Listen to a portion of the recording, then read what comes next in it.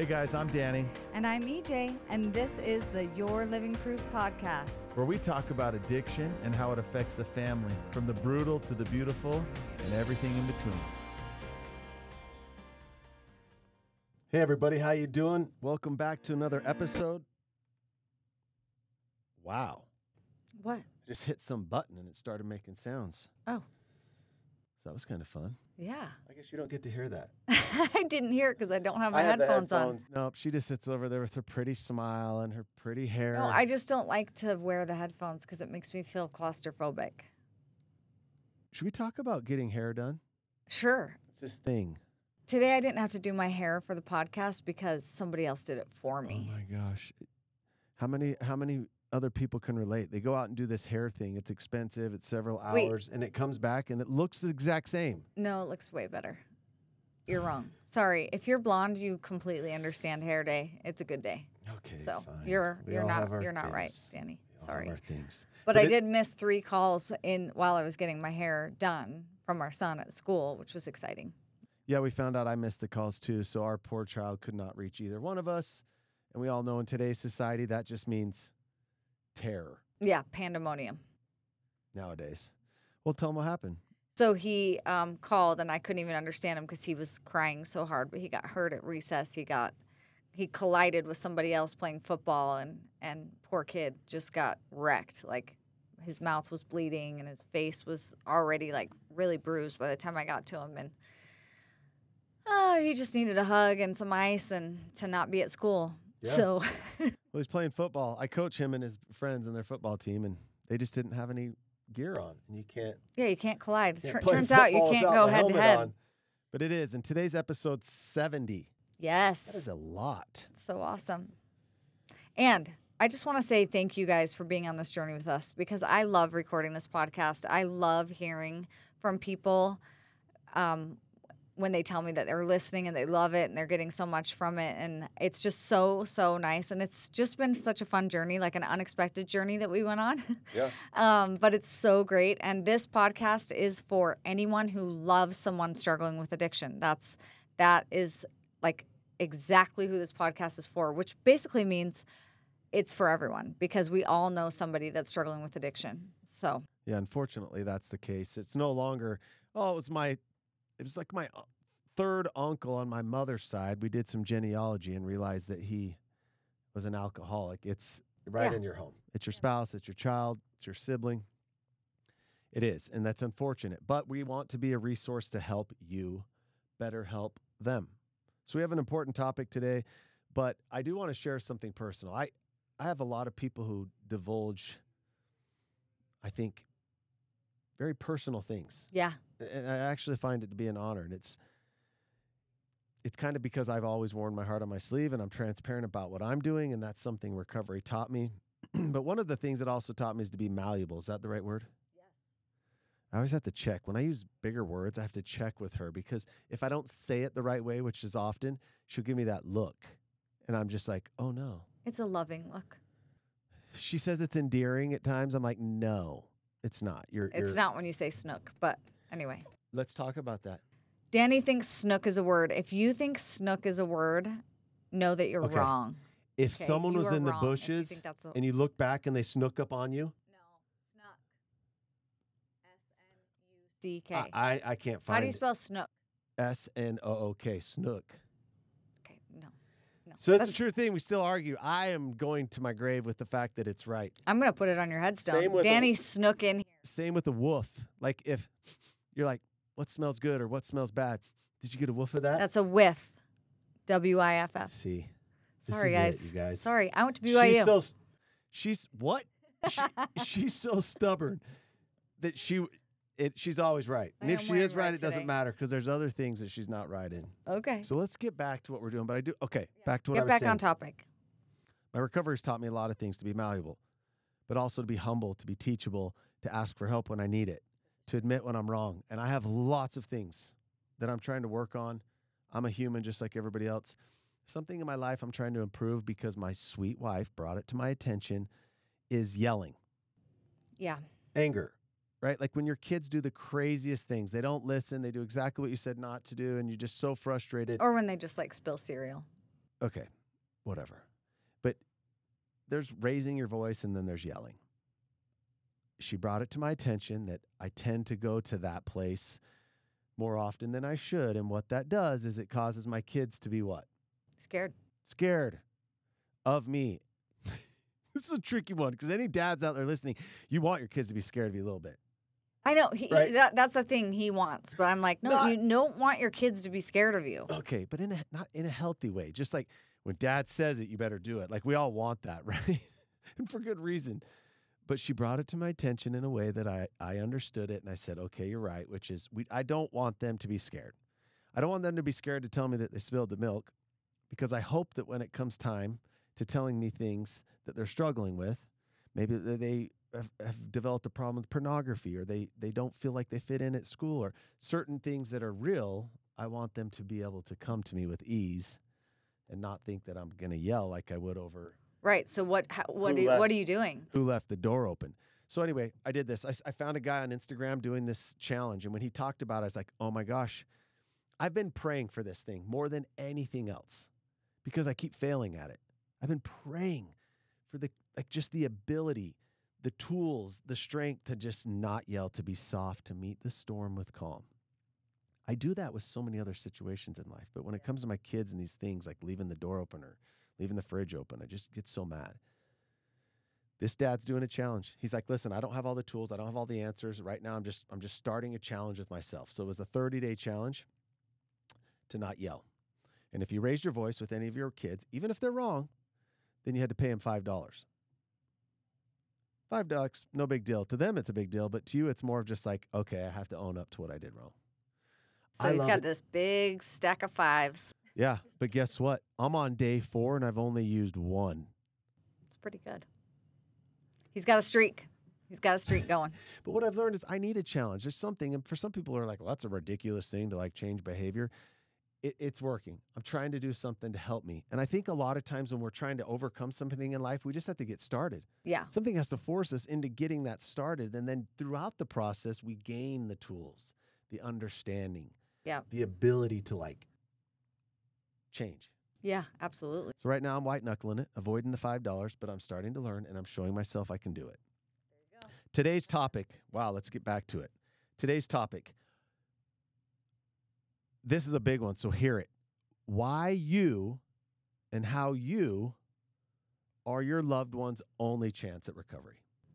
I love this topic so much. So as we've been discussing it, I've just been getting really excited about it. I know for a lot of people, it makes them want to pull their hair out. Like, what? Me? What? What? What do I have to do with this? Yeah. I want to clearly go through some things with you to help you understand why you and how you are the only chance that they have at recovery.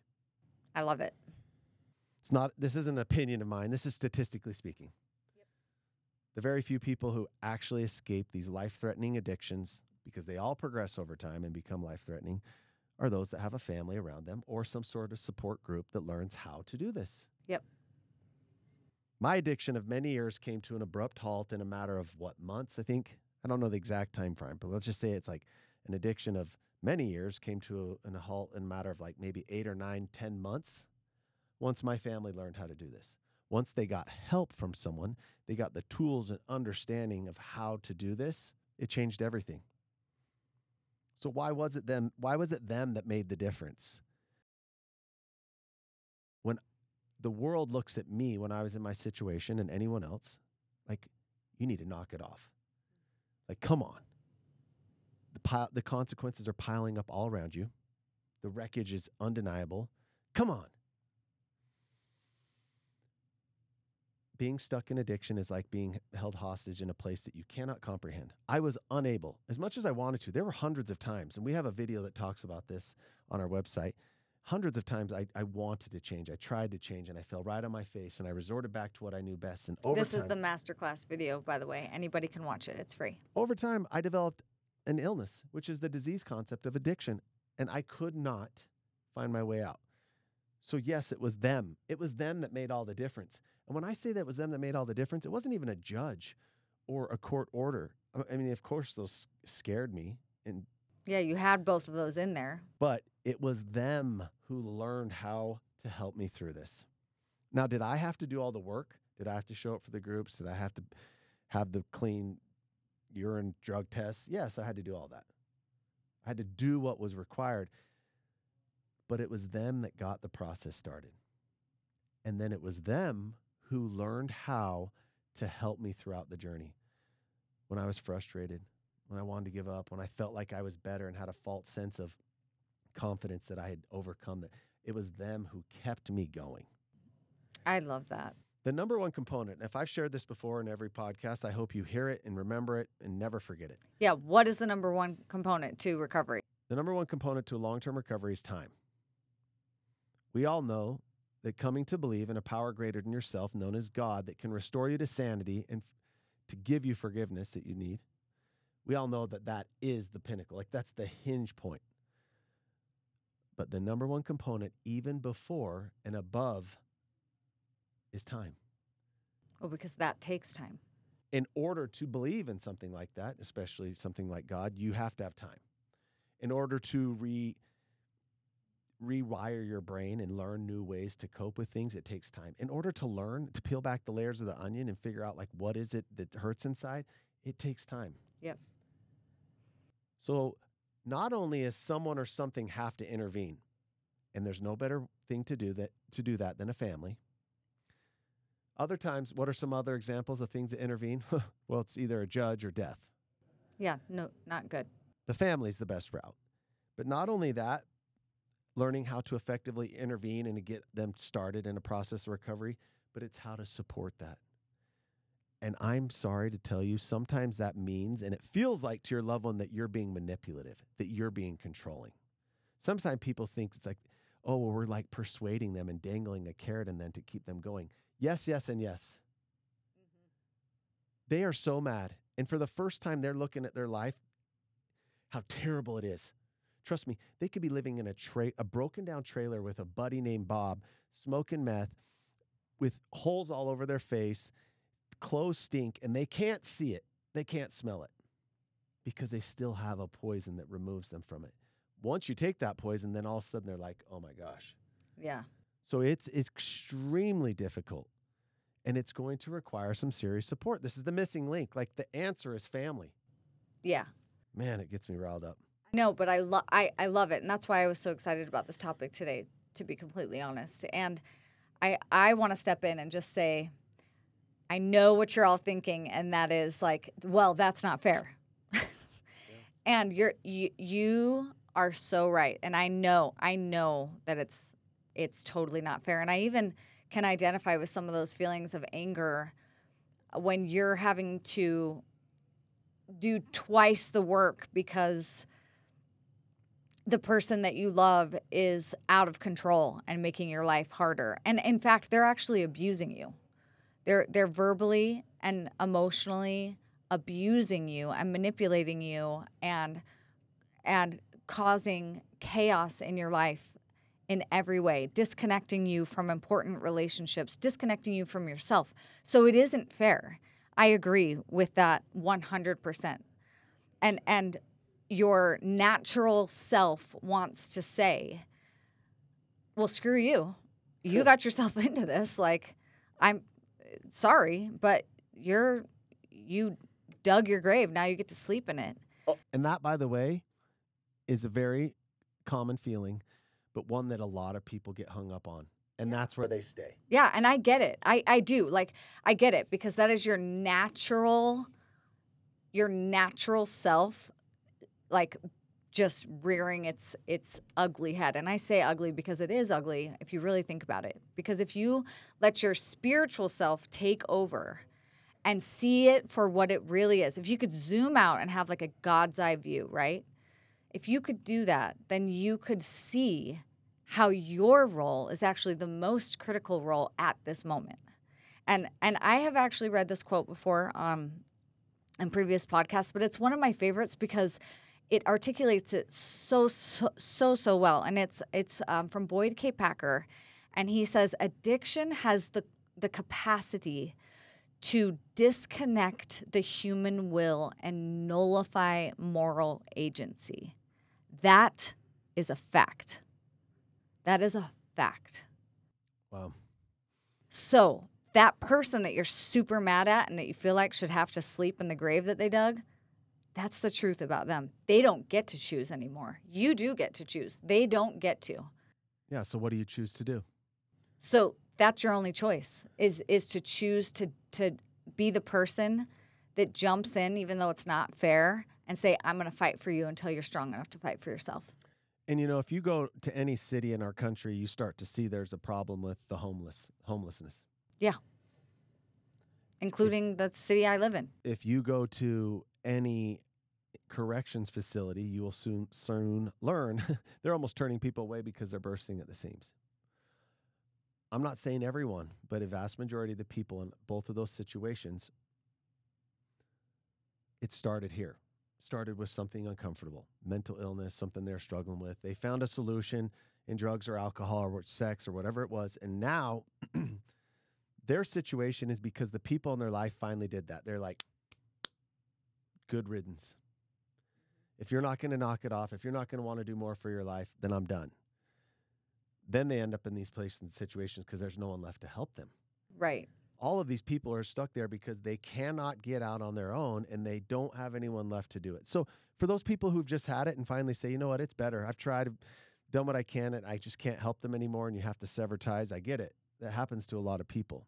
But for those of you that are stuck there going, no, I love them. This is my child. This is my spouse. I cannot give up on them. Let's learn how to actually change the outcome.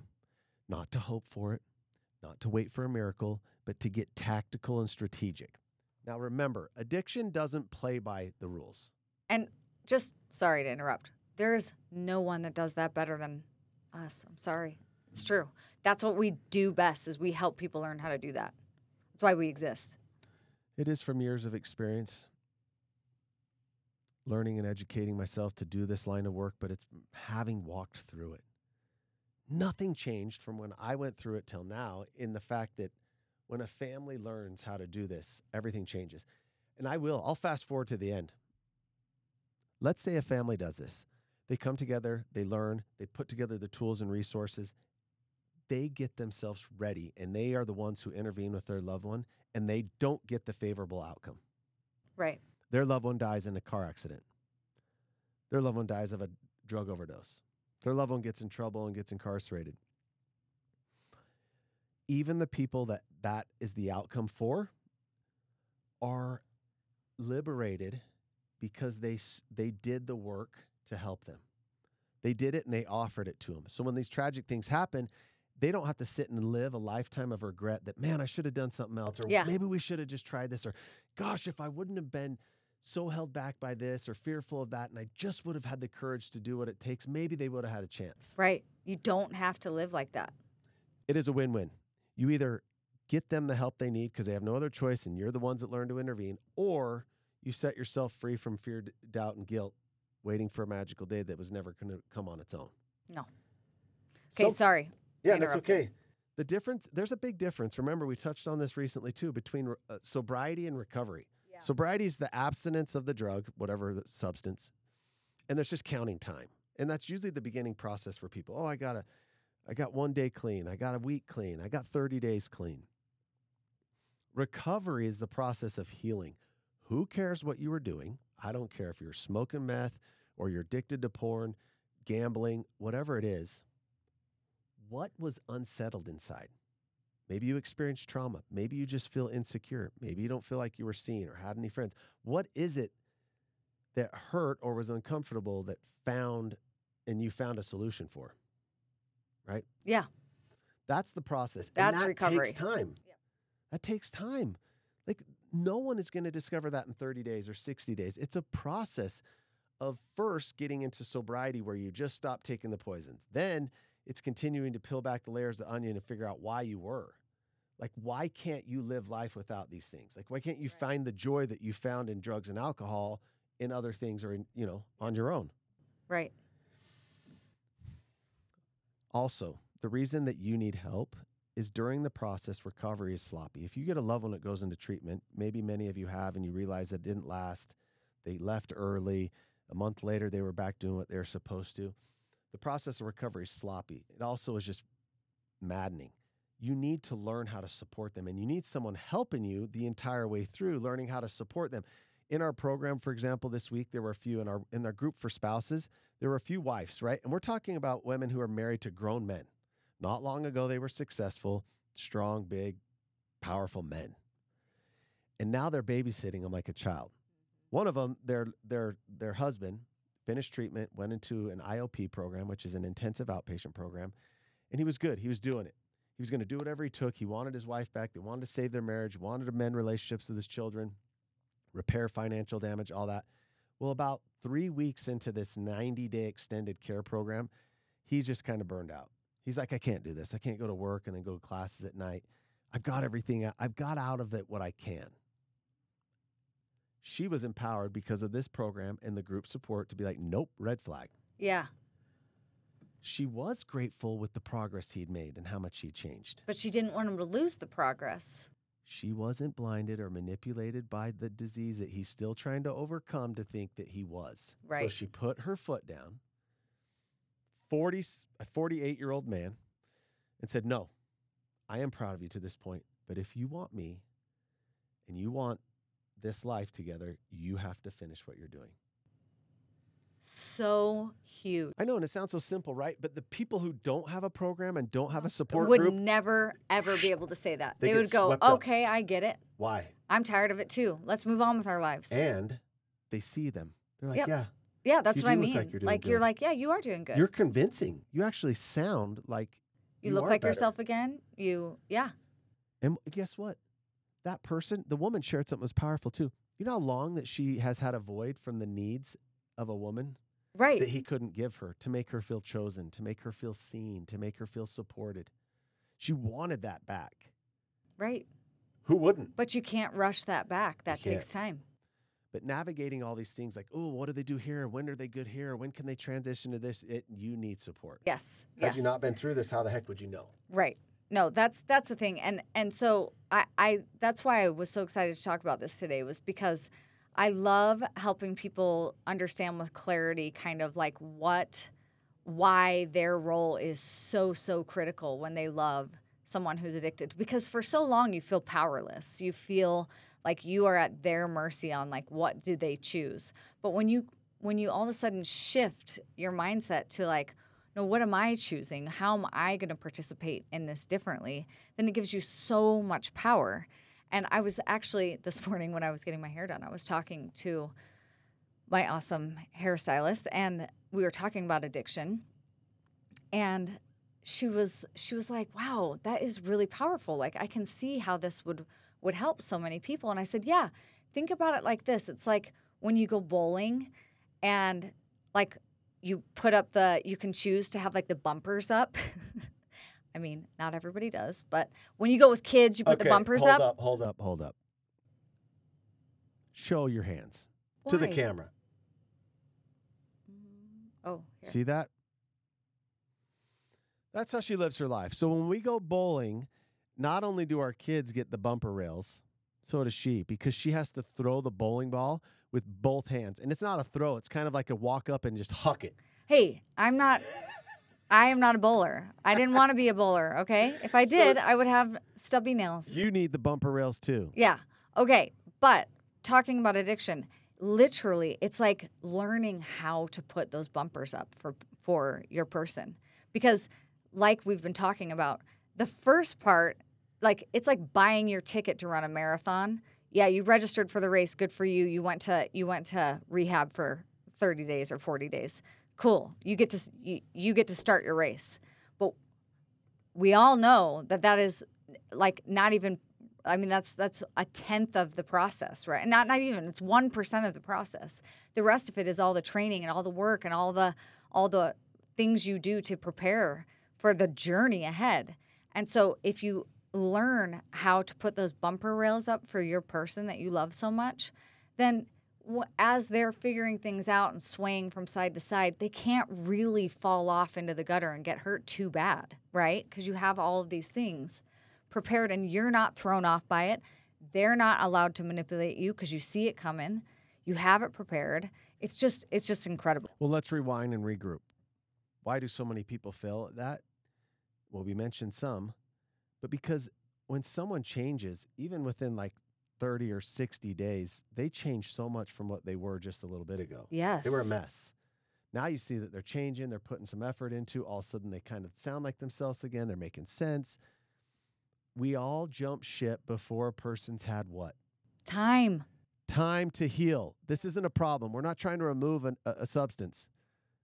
If you do it this way, you're going to remove a substance and it's not going to be long before they take it again or find a different one. Right. We're trying to give them time to heal. And they are going to want to, out of frustration, out of false security that they're better, they're going to want to leave. And so it's like you said, that's a good example. Like you think of a bumper rails go up and our one son throws the ball like he's drunk. Yes, he does. It goes back and forth off the bumpers like 13 times thinking it's going to break him. Yes. But the ball always ends up. Somehow he gets pins down every time.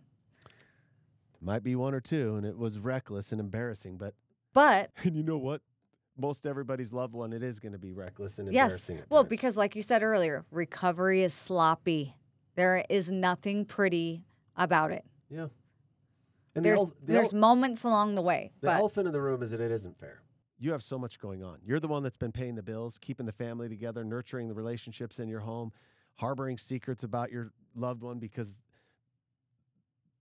the mess that they've put you in. You've held the whole world together, and now you're telling me that I have to go learn about how to help them? Yes, you have to learn what your role in their recovery is. And you have to actually learn like the tactical things that you're going to put into place so that you are one step ahead of this addiction monster that is hunting your person down, regardless of how much time they have under their belt as in sobriety. So that is the most critical thing, is that learning how to actually do that.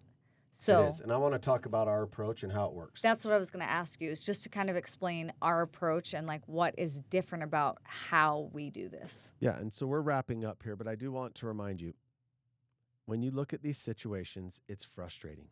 Someone you love made some poor choices, poor behavior, hung out the wrong people, just did things that made you so frustrated, disappointed, embarrassed because you raised someone better or you married someone better. Right. Fine. True. Now here you are. And what we do as humans is we look at people that are deep in these addictions and we go, knock it off. Or you remember who they were before this and you're like, okay, when are they going to wake up and be that person again? Be that person for me again. If you had someone in a totally different situation that got into a head-on collision, was paralyzed from the waist down, and the process of recovery was grueling, expensive, long-term, super demanding, inconvenient, we all move forward as hard as it is because those situations, I mean, we know someone in one, heaven forbid, are very difficult. But we do it. In addiction, we don't see the person as broken. We just see them as like, what the hell is wrong with you? Why do you keep doing this? They are broken. Look, I'm going to get to my point, but look at the number one leading cause of death, people ages 18 to 45. It's overdose to fentanyl, one drug. Then if you go down the list, the leading cause of death, you have like alcohol-related accidents. You have other drug overdose-related accidents. I mean, it's insane that if you take all these things and they break them out, I hate that they break them out. Like if you just took all the deaths related to drugs and alcohol and nicotine or whatever, it is 1, 2, 3, 4, 5. Yeah. Then it's things like heart disease, cancer, and stuff like that. It is a serious problem. There are people that are broken. So we've got to shift our mindset of how do we help them. So our approach, people always say, what's your approach? Well, our approach is to help the family first. Yeah, they're like, why don't you work with the addicts? Our business motto is, there's no greater threat in the world to addiction than a family who learns how to effectively intervene and support a full program of recovery. There's a lot more to it. If you Google it, I mean, one of the models that's very similar to what we do, it's kind of almost identical, is the Kraft model. Kraft, like Kraft cheese. You've heard that, right? Except spelled with a C. Oh, see what I mean? I went to BYU. Not everyone that went to BYU is smart. That's true, but I am. Okay, Kraft method stands for Community Reinforcement and Family Training. is intended to help family members of addicts learn how to steer their loved one away from substance abuse. It is a great method for someone that's refusing treatment or refusing to admit that they are no longer in control of how much they consume or their life in general. It goes on, and there's a lot of doctors. This method was started back, I think, in like the 70s. No, or was it the 90s? I think it was the 90s. But I've done interventions. I did them for a while. I think if you're familiar with them, it's actually one of the longest standing shows on A&E television. People stream everything now, but is the show Intervention. It's kind of like where everybody gangs up and makes this heroic effort, usually a spiritual setting, and pleads with someone to go get help. Yeah, And writing letters and all that. They send them off and hope for a miracle. Yeah. That is one step in our process. Like maybe let's say there's 25 steps, that's one. What, to get them to go to treatment? Yeah. Is we're going to all get united and we're going to get them to treatment. But not like that. But then all the other steps include, how have you been affected? How's this affected you in the way you live and function with other people in your life? How has this disconnected you from the things that bring you joy? Let's get you healthy. Now also, what else do they need to do? What happens when they leave treatment? Yeah. What is your role? How do you enforce them to keep going when you don't have total control of them? Yeah. How do you hold them accountable? How do you keep boundaries? What happens if they relapse? What if they leave treatment? What do we do then? I mean, there are just a myriad of problems. Because recovery is sloppy. And I also want to bring back and remind you of what I just did at the beginning of this show. I don't want to burst the bubble, but there are a good percentage of people, when a family does this, an amazing family, a great God-fearing, hardworking, incredible family does this, their loved one chooses not to get help. Their loved one chooses to go down this path and end up homeless, or they die from this. The family gets a chance to rise from the ashes, start to take this terrible experience to be something that transforms them into a better, stronger, healthier family. They get to mend relationships with other siblings or children in the family. There's people in our program whose loved one have not had a favorable outcome, and guess what they're doing now? They're in it to continue to get support, but also to help people who are stuck in that crazy place. Yeah, it's so beautiful. You get to bless other people's lives. It is beautiful. So we love it. We're passionate about it. I know it's not the most hip, awesome topic. We could sit here and talk about aliens or UFOs or our sex life or something that would be like, ooh. That was all over the place. But truly, our program it's not for everyone. We know that. And we realize that we can't change the world and make it so that every person that's struggling with addiction has a family that is willing and capable and has the resources to help them. I wish that was true, but it's not. But what we can do is use our skill set to bless the lives of others, those who are saying, help, I want to know. I'm Googling how to help my addict son every night, and I don't have any answers. This is the answer. We know how to do it. It's a proven model. We know how. And best of all, we know how to help your journey regardless of what they end up choosing. But we will help you give them their very, very best chance. Amen. Amen. So thanks for wrapping that up. Can I do the Serenity Prayer? You always better end. I always love when you do anything that ends anything. Okay. But I do want to thank you. I know she thanked you at the beginning. Please, if this resource, this platform is helping you in your situation, share it. Even if it's with that one person that you know that you've come to know that's also in a difficult situation, share it with them. Yeah. And we are on YouTube now. You can see my nails on YouTube. That alone is worth it. And even if you are like, why I like to listen to the podcast, I don't like to watch it on YouTube, that's fine. But subscribe to our YouTube channel because it really actually does help us. Help us out. So if you could do that, that'd be awesome. And I'm going to leave you guys with the Serenity Prayer for families. God grant me the serenity to know that I cannot change other people, the courage to change the person that I can, and the wisdom to know that it is me. Have a great week.